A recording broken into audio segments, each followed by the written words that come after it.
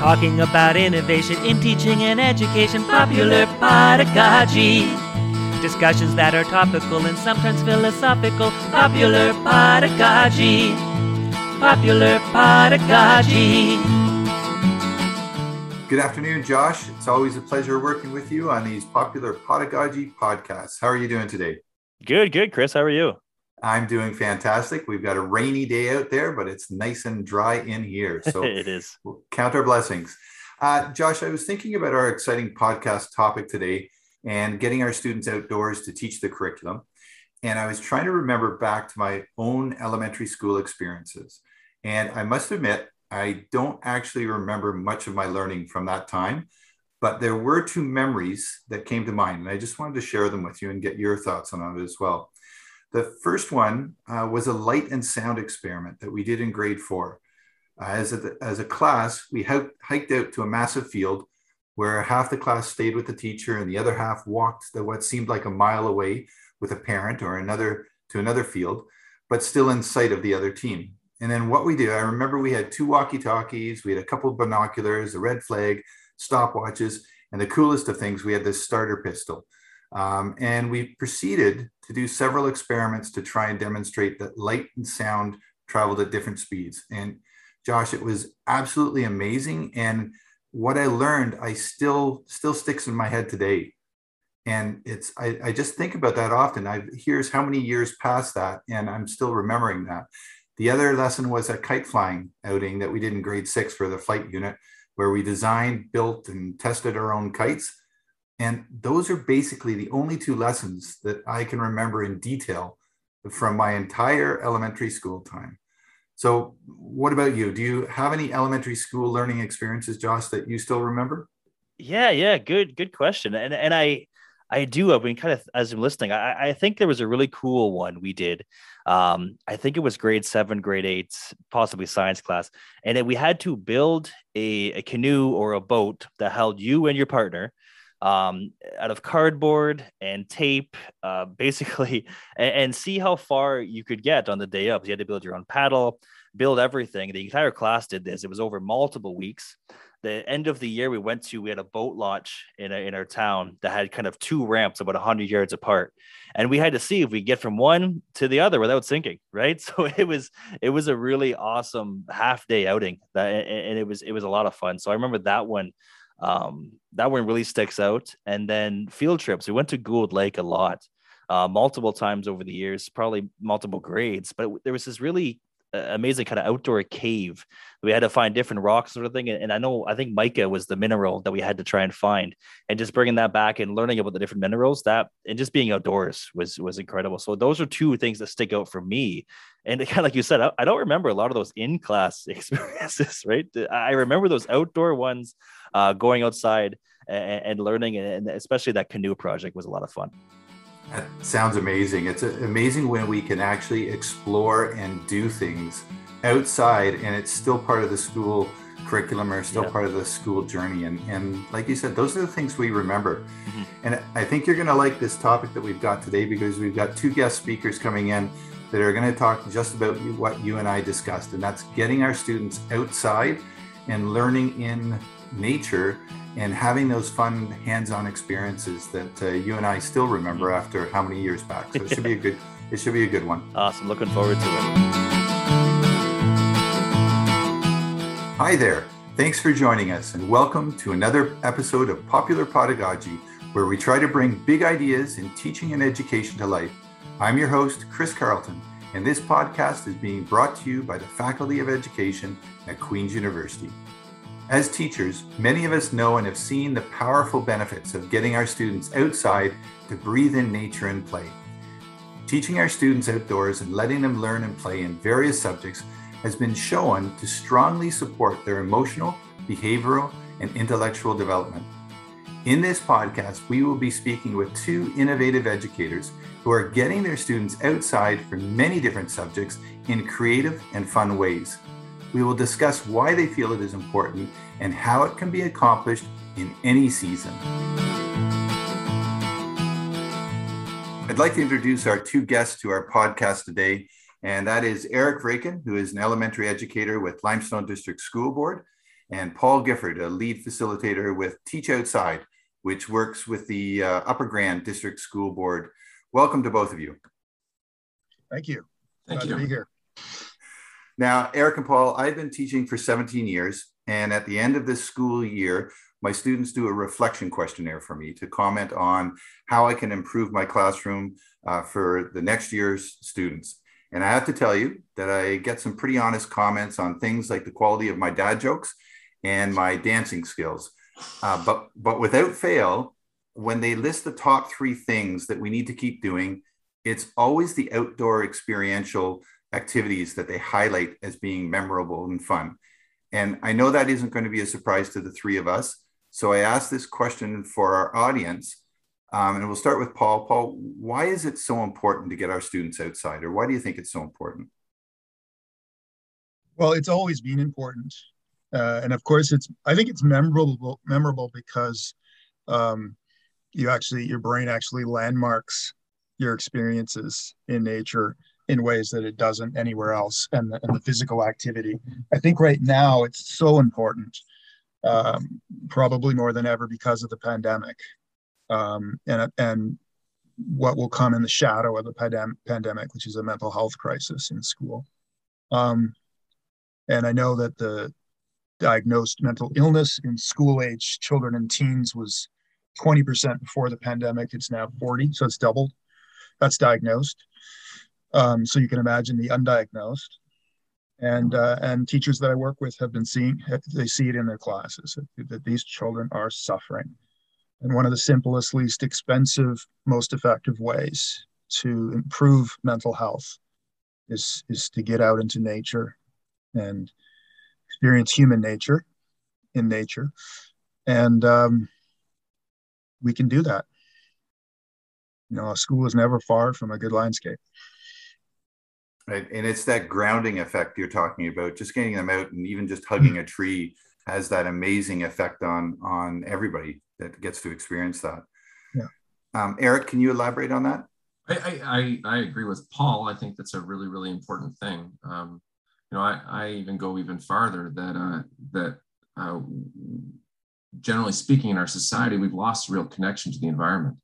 We're talking about a time where that reestablishing that connection is really, really important, because that distance that we have with the environment allows us to make decisions and carry our life in a way that we maybe don't really understand the impact of what our world is going to be.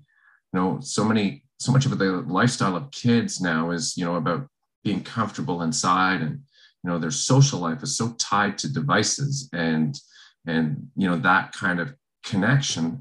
I just see the ability to have young people outside and understanding how they fit within that natural environment is really, really, really important. I also think it's a way to kind of maybe break down some of the perceived risks that people have about being in the out of doors, especially as we live more and more inside. That if we can do and make connections in school, hopefully then kids realize, okay, you know what, it's good for me to be outside, and it's okay for me to be outside, and I want to be outside. So yeah, I think it's an incredibly important thing. Yeah, agreed. Interestingly, that you mentioned that kids used to play, when we grew up, we played after school pretty much every day. And one of the reasons I run this program in local landscapes near the school is that the children who live in those neighborhoods then can go back to those places after school as their parents become more comfortable with the actual risks versus the perceived risks. I totally agree with that. Yeah. I guess that idea of getting that bubble wrap off of our children as well, and getting them outside to experience it and realize that it is as safe as Eric, you were saying as well, it's safe. Now, because of my passion in teaching science, I have a lot of fun experiments that I can do outside, and ones that will align with all of the seasons. So whether it's snow volcanoes or summer pond exploration, I use nature to highlight hands-on science and get the students to connect, as we were just talking about, with what they're discovering. So my next question, Eric, you can start with it. what have you discovered about teaching different subjects outside and in different seasons? Is there only a narrow band of subjects that we can teach outside? No, I don't think so. And I think really the only limitation that we've got is A, what we're comfortable with, and B, maybe what the time is that's available. And when I say that, not everybody's always going to be comfortable branching out and getting outside. But, I think as we kind of dabble in it, if we're not somebody that's a little bit more experienced, then we develop some confidence, and then we're more likely to get outside. When I say the time aspect of it, of course, is that, there's always this dance about how do we manage, curriculum and manage it in different ways. But if we can kind of change our lens so that we're thinking about, okay, what can I do to carry this outside? Then it becomes more and more easy. I'm thinking about what I've done with my class in the last little bit, and before we went on air, we talked about the snowfall, and we're kind of moving into a poetry unit where we want to be able to develop connections. And we had a big snowfall here, about a week ago Monday, and the kids walked in the door and I said, don't even take your stuff off. Like grab a pencil, grab a writing lapboard, okay, and we're going for a walk. And of course, right away, the door opened with questions. Where are we going? What are we doing? And we made our way down, through a series of parks to a local spot where we've got some running water. And we ended up doing solo sits for about the first 20, 25 minutes of the day, where the kids had the opportunity to just kind of sit, kind of gather themselves at a time of the year where it's kind of crazy, but also then to collect thoughts and ideas that tied to this theme that we were going to come back to. And that was the idea of connecting to winter. I dropped the kids off, after a little while we picked them up, and one of the kids in my class, a young man, said, so how long were we sitting for? And I said, 25 minutes. And his words immediately was what, 25? Like, it feels like we were only sitting here for like 5-10 minutes. And I think, that's an example where we think about what a limitation would be, but, me taking the writing planning process outside just gets them to just kind of open their mind a little bit, and also be kind of grounded with the environment around them. And that could extend to all kinds of things, social studies. Recently we visited a spot where there's a great natural amphitheater that overlooks the lake. And we did a social studies lesson on Indigenous connections to the land and treaty rights and the local treaty. And I think things become more real, in particular, and some topics like that, when they're actually on the land and interacting with the space. Yeah, that incredible connection that they can make with nature being right in front of them, whether it's poetry, social studies, science. Paul, what have you found? Well, I liked Eric's words, real in particular, that you do connect to something that is clearly real, and it often is quite particular. It's very specific, which is a really good thing when you're trying to get to curriculum. The problem with curriculum is that what children will discover in a natural place may not be what you have planned, or even if you have planned it, not in the order that you had planned it. And I get this all the time. Well, we did growth and changes in plants, last month, or we did rocks and minerals last, or they're doing it next year, right? To which I say, no, they're doing it now, right now. Those two, they are doing it. The other thing about curriculum in nature is there is an ecology to it. Obviously, science is a subject that people associate with learning outdoors, but there's an ecology to the way children discover things in nature, and one thing tends to lead to another, which leads to another, and then loops back.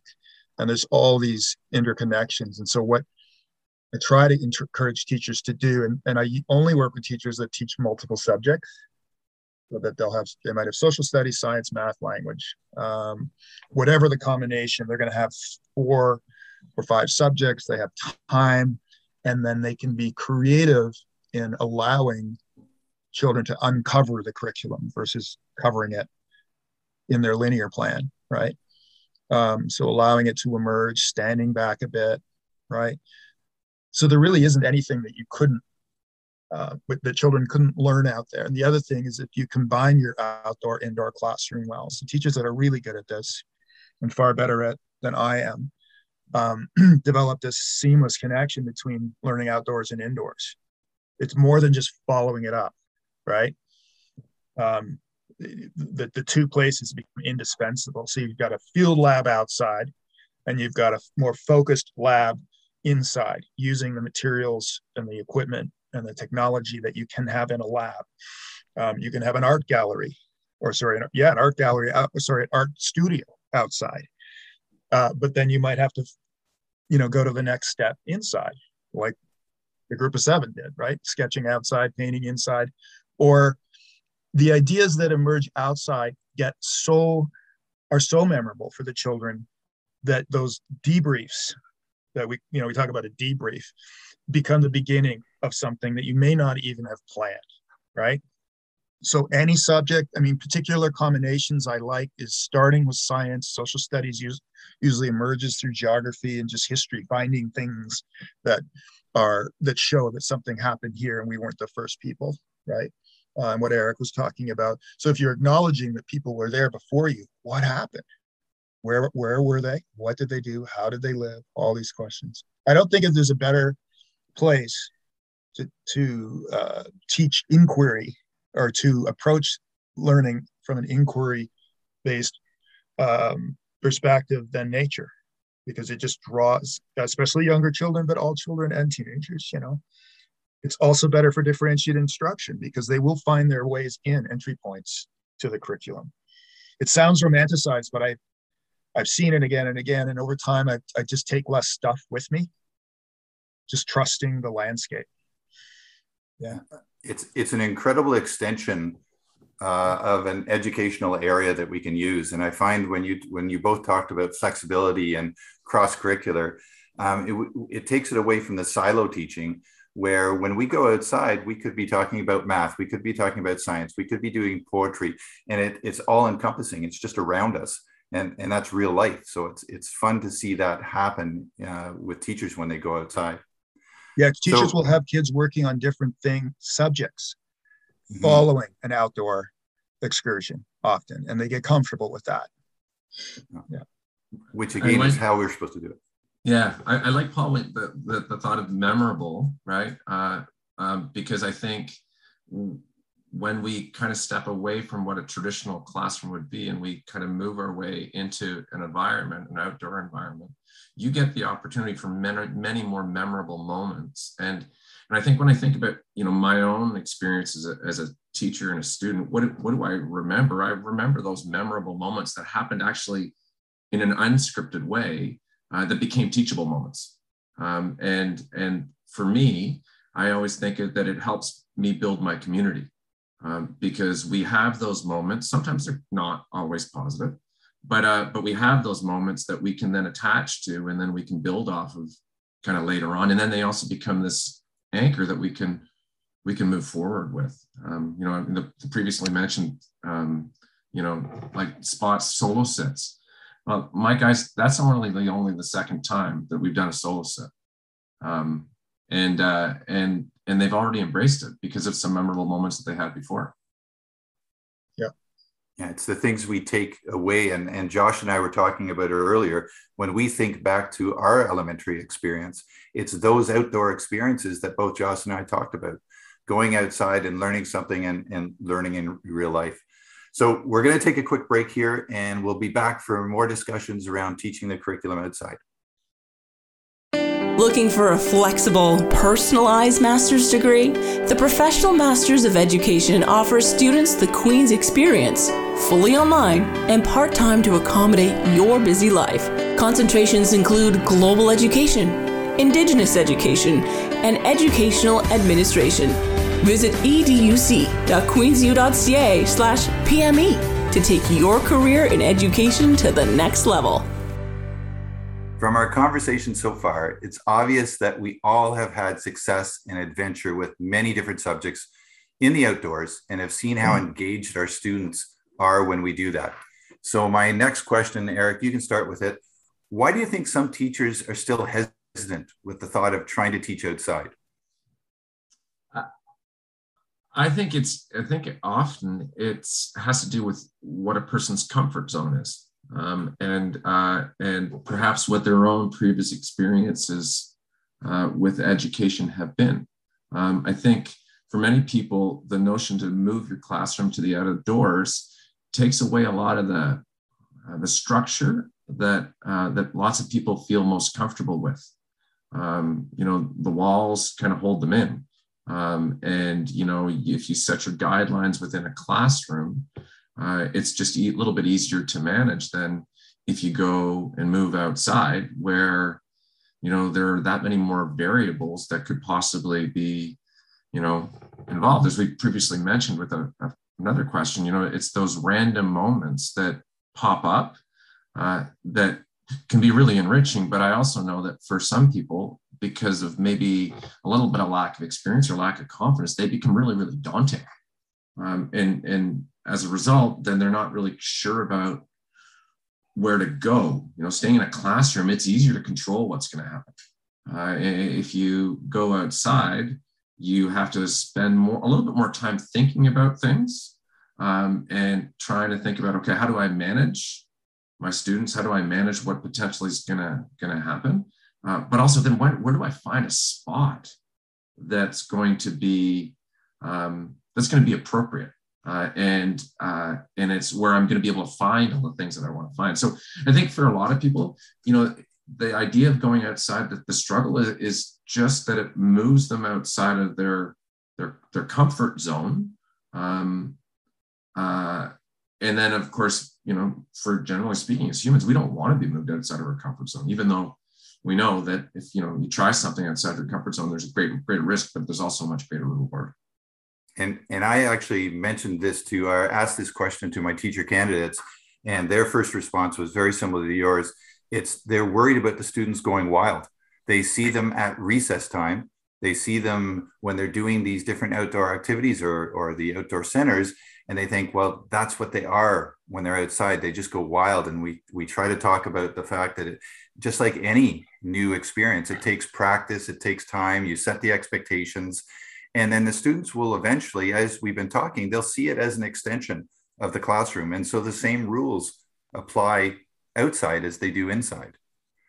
And I think, Paul, part of your job is actually teaching teachers how to get outside. So you've got some experience in this too. Like, what are you seeing? Why are our teachers hesitant? Yeah, so this is one I've been thinking about for a long time. And it was originally with my work with Evergreen Brickworks in Toronto and teachers at the Toronto District School Board. So in the urban environment, and keeping track of what they were telling me about why it was that they didn't take their students outside. And then more recently in Guelph, so over the past 5 years, I think I've worked with probably about 50 teachers, and close to 400 walking trips, and just really trying to figure it out. Like, what is the psychological? It is a psychological reason. What are the barriers specifically? And I have come up with them. And it's funny, it seems so obvious in retrospect, but it took a long time to figure it out.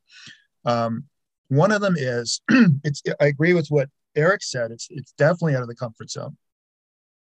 But you touched on something when you talked about your teacher candidates going out, Chris, and they see recess and they're going, oh my God, what if I take them off the property?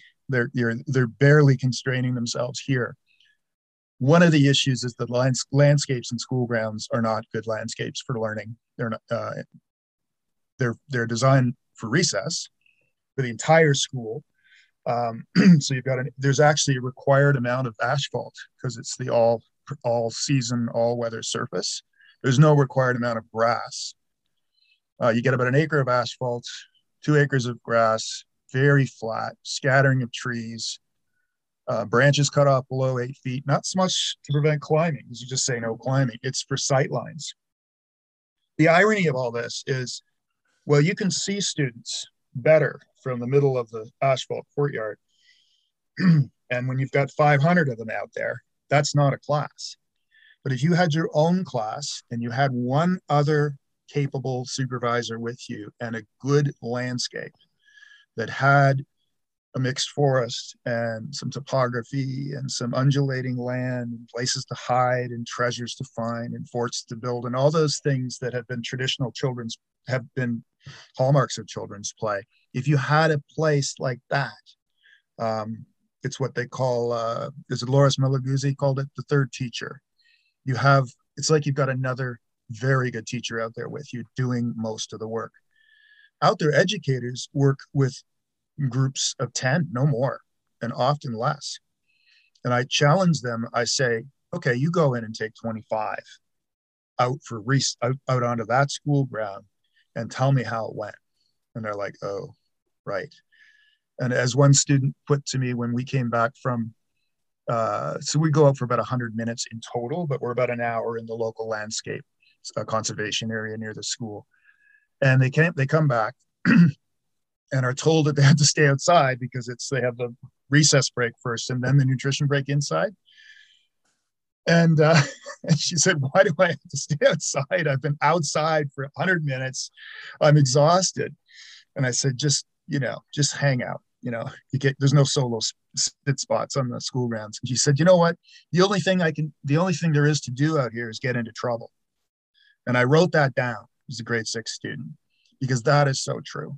I think what happens is that teachers have not experienced success in a good landscape where nature is doing a lot of the work for you, where it draws on the second teacher, which is the students themselves, good landscapes. And I learned all this working with Evergreen's learning programs. There are, sort of 7 elements to a landscape that will engage children.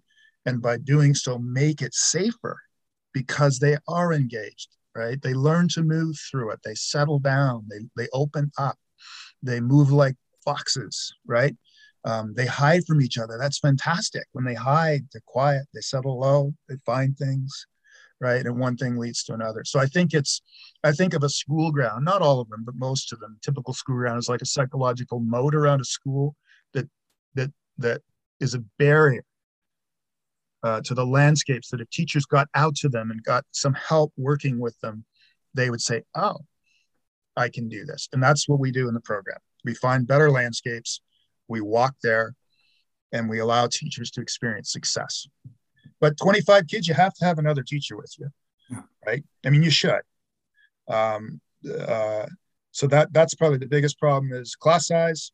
Increasingly more difficult to manage children in the school. So you can't imagine taking them out, and then not having good landscapes to go. So you can't experience success where nature does a lot of your work for you. That's it. And Paul, you and I talked about this a little bit, and I'm going to jump back to Eric as well. You mentioned that it takes a good 3 outings for teachers to start to feel comfortable about doing it on their own. I think that's what you had mentioned. Yeah, 3 to transition, 5 now. I added 2 more. Okay. 5 100-minute. Yeah. Well, just because when I went back around and I talked to teachers that weren't going out, they were just like, well, I was just there. I was just, the idea of edge work, sort of working on the edge of your comfort zone, and then you expand it. I was still in the edge, and I needed more time so that I got comfortable and confident. So now we go out 5 times. So Eric, I jump over to you because I've had some of your teacher candidates come back to me and say, because I know you're outside a lot, and they say, oh, I want to do what Mr. Vreeken does. I want to get outside. I want to do those solo sits and things like that. And I'll say, fantastic. You're going to try it in your next practicum. And they'll say, oh no, I'm not ready for that yet. But they know the value of it, and they love that they did it with you. Well, that's always nice to hear. Thanks. I think first of all, there's a couple thoughts with that. Number one, practicum is really, really challenging because a practicum isn't necessarily you being able to create your own learning environment. Rather, you're having to match the learning environment that belongs to your associate teacher. And if your associate teacher is somebody who is somewhat a little bit more conservative, maybe in their approach to getting kids in the outdoors, it becomes awfully hard to kind of branch out because, I think about something that Paul said in those multiple visits. I don't think it's just a teacher that has to do multiple visits to become comfortable. It's also the kids. And this year I've kind of had to change what my approach was. And, it's that whole transitioning, returning back to school at the time of COVID. And what we traditionally do is we go to like a local conservation area and, take a city bus to get there. We walk in, it's about a 30-minute walk. And then we spend time at the conservation area, and we revisit the conservation area 4 times during the year, different seasons, different experiences. This year, I didn't get to the conservation area in time. And then with a, change of washroom facilities, because of course that's always something to factor if you're away all day, I chose a different path. But the thing that was most apparent in going to the park that we went to is that there were a couple of students that really, really struggled with it. And they struggled with trying to kind of find grounding. And, the next day when we kind of talked it through, what one of them said, it was almost overwhelming. Like, this is the first time we've had a field trip in 2 years. And he said, I just didn't know I really didn't know what to do. And then I got caught up doing things that maybe I wouldn't normally do, which was fascinating to me, because it did make me then think, okay, did I take too big a step? Because when I think about this process of how do you develop it, you develop it by taking baby steps, developing your confidence, their confidence. And I think, I start the year, we don't even come in on the first day when the bell rings. Like, the bell rings, we meet in our spot, and I say, drop your stuff, we're going. And we actually will spend the first, 30, 40 minutes outside doing things, but already I'm kind of like coaching them on how we need to manage being outside, right?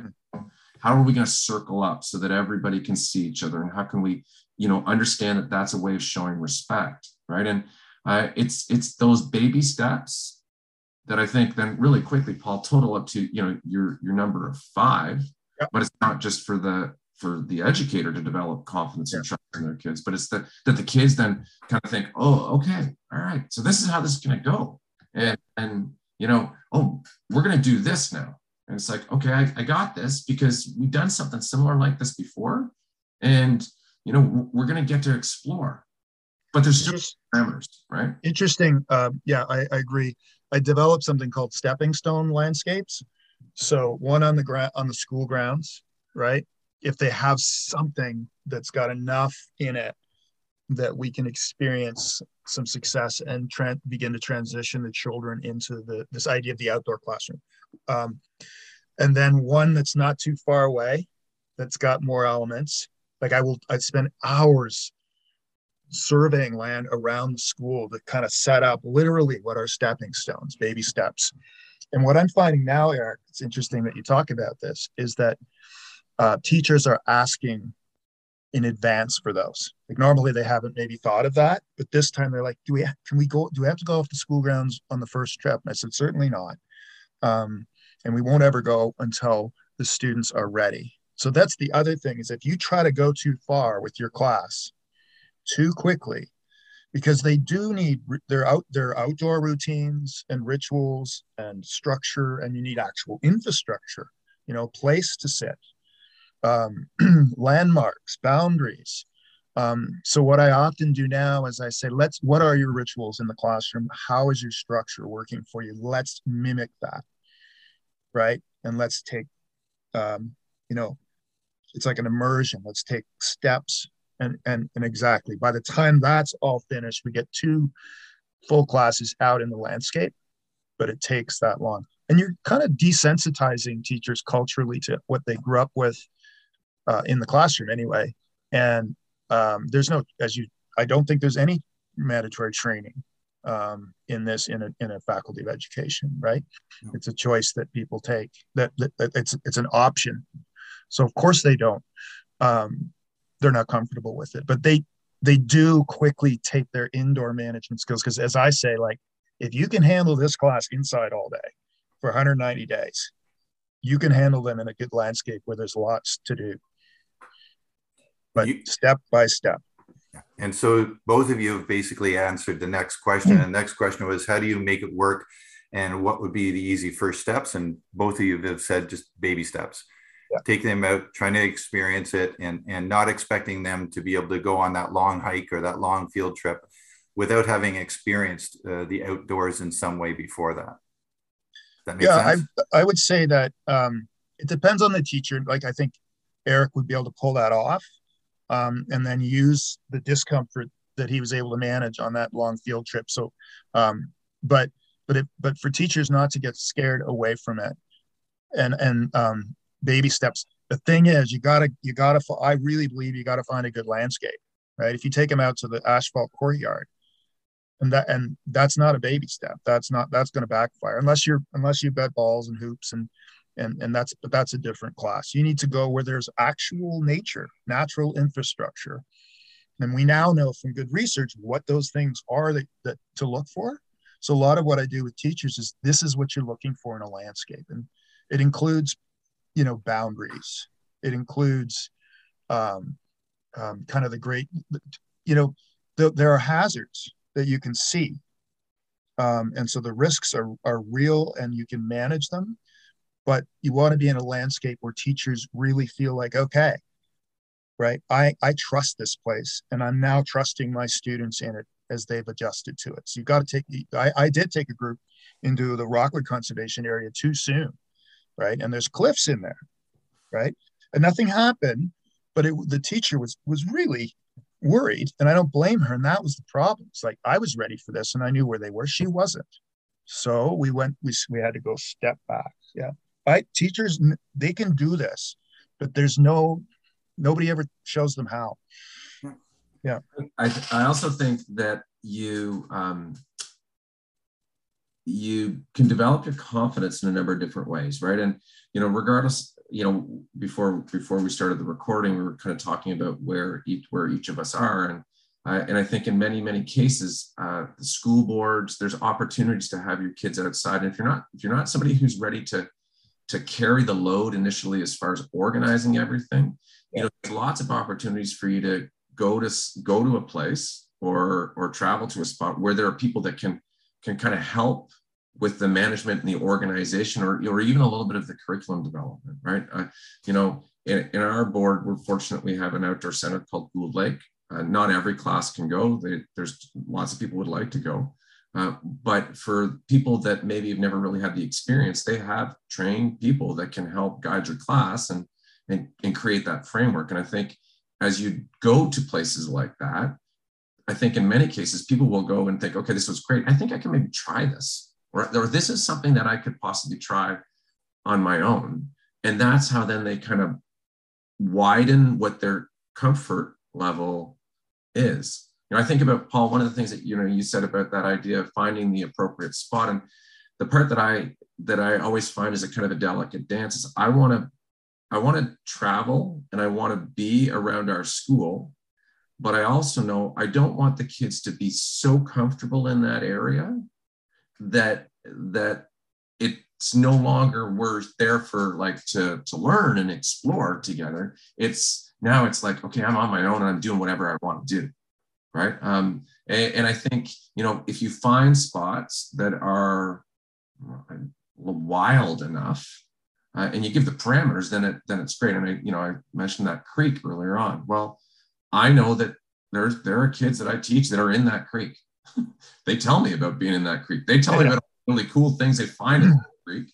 Also, some of the things that aren't great about that creek. So, I knew that when we went there, that running water is a huge, huge grounding thing. And when I wanted them to have that experience about connecting to the outdoors, I wanted them to be able to hear the water. But I knew, okay, let's set the parameters, right? Okay, so, I started by saying, okay, I know that you guys sometimes are in this spot, and I know that you get to explore sometimes. In this case, we're going to explore, but we're going to explore this way.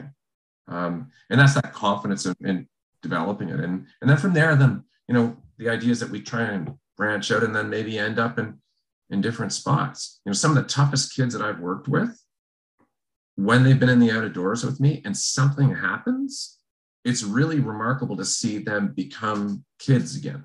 And think of a time that I was out and it was evening and we were out and all of a sudden, coyote howled. Well, I had some of the biggest, toughest kids in my class basically attached to my hip because they'd never had that experience before. And it was like, whoa, what's that? And I can't see that, right? And that's that idea of kind of pushing the boundaries so that they learn and develop a little bit of confidence. But it's also that you realize these are just kids. And in many cases, they haven't had those experiences to be outside. Yeah, it's interesting because I've worked with I work specifically in schools and they get the funding because they have, tough kids. And what I have found pretty consistently is that it's like we've given them permission to play. It's almost like they had skipped parts. Well, I think they have skipped parts of their childhood. Certainly now, having spent the last 2 years behind screens, it's almost like they skipped that joyful, wondrous play, which we know if it needs to happen it's usually between the age of 6 and 12, where there's some autonomy, right? That sense of guiding your own adventure in a space it's got everything, right, that you need for that. And I think children have skipped that, and I think the tough kids in particular miss that. And if we can get them into good places and allow them to that playfulness, they almost go back a couple of years and start acting younger. They do. I mean, that's kind of what's happening. And this kind of work has always helped those kids because they just have so little success in the classroom that they've given up that they ever will have that, right? You know what that's like. So I'm going to jump right into the next question because we're sort of flowing that way. It's wonderful. So who do you think benefits the most from getting students outside and using the outdoors to help teach the curriculum? Eric, let's go with you first. I can just say everyone. Yeah. I think about all the positives. I think about the opportunities for kids to learn.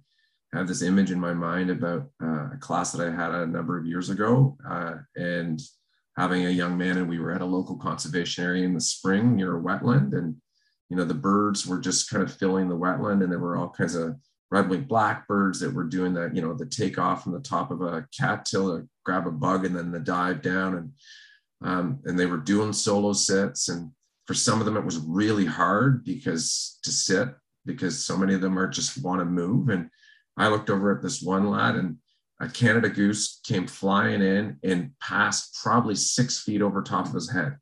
And you could hear the wings beating, and it was like the goose was going to land on top of him. And his eyes got huge, and he froze. And then the goose went by. And then when I talked to him, he was like, "Did you see that? That was the most incredible thing. I've never," and just basically exploded in his enthusiasm. So, I think about kids that way, but I also think for teachers, it offers a whole other way for you to see your children. Yeah. See your kids. And, Paul said, some of the toughest kids struggle in a classroom, and it's true, but that's also because of the structures that we've got in place in class. I've had some of my arguably toughest kids that we're outside, and then they shine, and they get to be who they are, and that then makes my life better, and it kind of frees me up, right? So because now that we have a common positive thing that we can just keep building off of. So hate to say it, but it's everybody that's involved. It's a huge benefit. Good selling feature. Yeah. Well, I agree with all of that wholeheartedly. For me, you see it quickly with the students. Now I'm working with, junior kindergarten all the way to grade 6, a lot of grade 2, 3 classes. You see it very quickly, the benefits. They're lighting up, they're opening up, it's mindfulness. It's all the stuff that they're not doing when they're stuck inside or when they move from one screen to another screen. So this is the antidote. I never have children say to me, I will ask them, wouldn't you rather be sitting home playing Minecraft? right? No, definitely not. Never, not once. And they never miss it. And they want to go back. In time, the teachers, they say to me at the very end, usually, it was good for my mental health too. Partly because I got to see children in an environment that empowered them, and I'd never seen it before from this child and this child and this child, what Eric was saying. And partly because I need this, right? I forget I'm in that, teachers, it's an isolating job. You're on your own in the classroom. That's the way it's set up. One teacher, 25 kids. And we think of a school as just being hustle and bustle and so social. Well, it is with the children, but the teachers, it's emotionally exhausting. Meetings are something they just want because they're exhausted by the time they get to them. So we don't often get to take care of ourselves, right? And I'm concerned about teacher mental health right now. And so I've magnified that part of my program to allow them to just enjoy the bird song, enjoy the light, breathing, see that their class is safe, right? Just that. Then they're ready for their next class. So are the children. The other one I would add is the parents. So I often hear from parents of those kids that struggle in the class, right? Just saying, thank you so much, right? He's actually getting up in the morning excited because he knows he's going outside today. Yeah. So, and the parents benefit because the kids sleep better. They have more of an appetite and they start playing outside at home. So everybody does. I certainly do doing the work. It gets to the point where you can't not do it, right? You have to go, right, Eric? You got to go outside or you go bonkers. I think I'm touching on that, Paul, too, is that for me as well, the teacher aspect of it, when I've got it planned into my week and I know that this day I'm going outside, it's the same thing. I get up bright and bushy-tailed and I'm excited about what we're going to be doing that day. And it's nice to have that feeling of excitement going into a teaching day. So the outdoors just does that for so many people. And you guys have highlighted that. So I can't thank you both enough for sharing your thoughts and expertise with us. We know as teachers, we need to push ourselves to find new ways to make education engaging and meaningful. And getting our students outdoors, like we've been talking about, is one of those important ways to accomplish that. So I'm going to ask you both, and we have to do this in like 2 sentences, which is going to be difficult for you guys.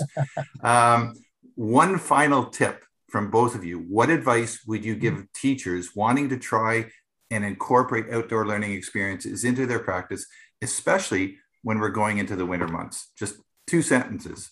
Paul, can you do that in 2 sentences? I'll try. I would say get some help with get another, if not another teacher, a volunteer who will help you, right? So don't do this alone, or go to an outdoor center that offers a program and a landscape and all that stuff. That's just expensive, but go to it in a way that you're saying, I'm going to look at what they're doing and seeing if I can't do that in my home school, right? So get some help. All right, don't do it alone, particularly when you begin. Awesome. Eric? Take baby steps. Get outside in the area that you're comfortable with. Do some unstructured things, then move to the next degree of comfort, a local park, and then slowly just keep kind of pushing the boundaries. And the kids will enjoy it and then will follow along enthusiastically.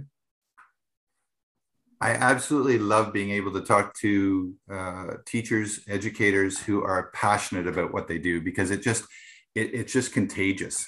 And I hope with the podcast listeners will be able to do those things and just for one even instant be able to get outside and experience that aha moment, both as a teacher and from the students' side of it. Thank you so much, gentlemen. I can guarantee you I'm going to convince you to come back on another podcast because we aren't done this conversation. So thank you to both of you. You're welcome. You're welcome. That does it for another episode of Popular Pedagogy. Again, thank you to our 2 amazing guests, Paul Gifford and Eric Vreeken. And I'm pretty sure I'm going to be convincing them to come back again at some time to talk more about this amazing topic. Also, a big thank you to Trevor Strong, who composed and sang our new theme song. It definitely has that arrogant worm flashback sound to it, and I can never get tired of that band. Josh, where can our listeners subscribe to make sure they don't miss any of our popular pedagogy podcasts? Yeah, good question. Good question, Chris. If you like what you hear, please be sure to subscribe to us on Apple Podcast, Google Podcasts, Spotify, the CFRC website, the Faculty of Education website, and honestly, pretty much anywhere you can get your podcast. Now, before we go, I'm going to put Josh, our amazing and generous producer, on the spot. Josh, I am all about Queen swag, and I'd love to give some away to our podcast listeners. So how can we make that happen? Well, what about if we give something away to the first 10 listeners that email me and suggest a topic discussion for one of the future popular pedagogy podcasts? They could email me at joshua.vine@queensu.ca with a suggested topic, and we'll pick the first 10 listeners for the giveaway. I knew you'd come through with something for that. That would be really exciting. And I look forward to reading some of our listeners' suggestions for future topics as well. Well, that is it from myself, Chris Carlton, our producer, Josh Vine, and the rest of the amazing podcast team. Stay healthy, stay safe, and stay connected. And we'll see you next time for another episode of Popular Pedagogy.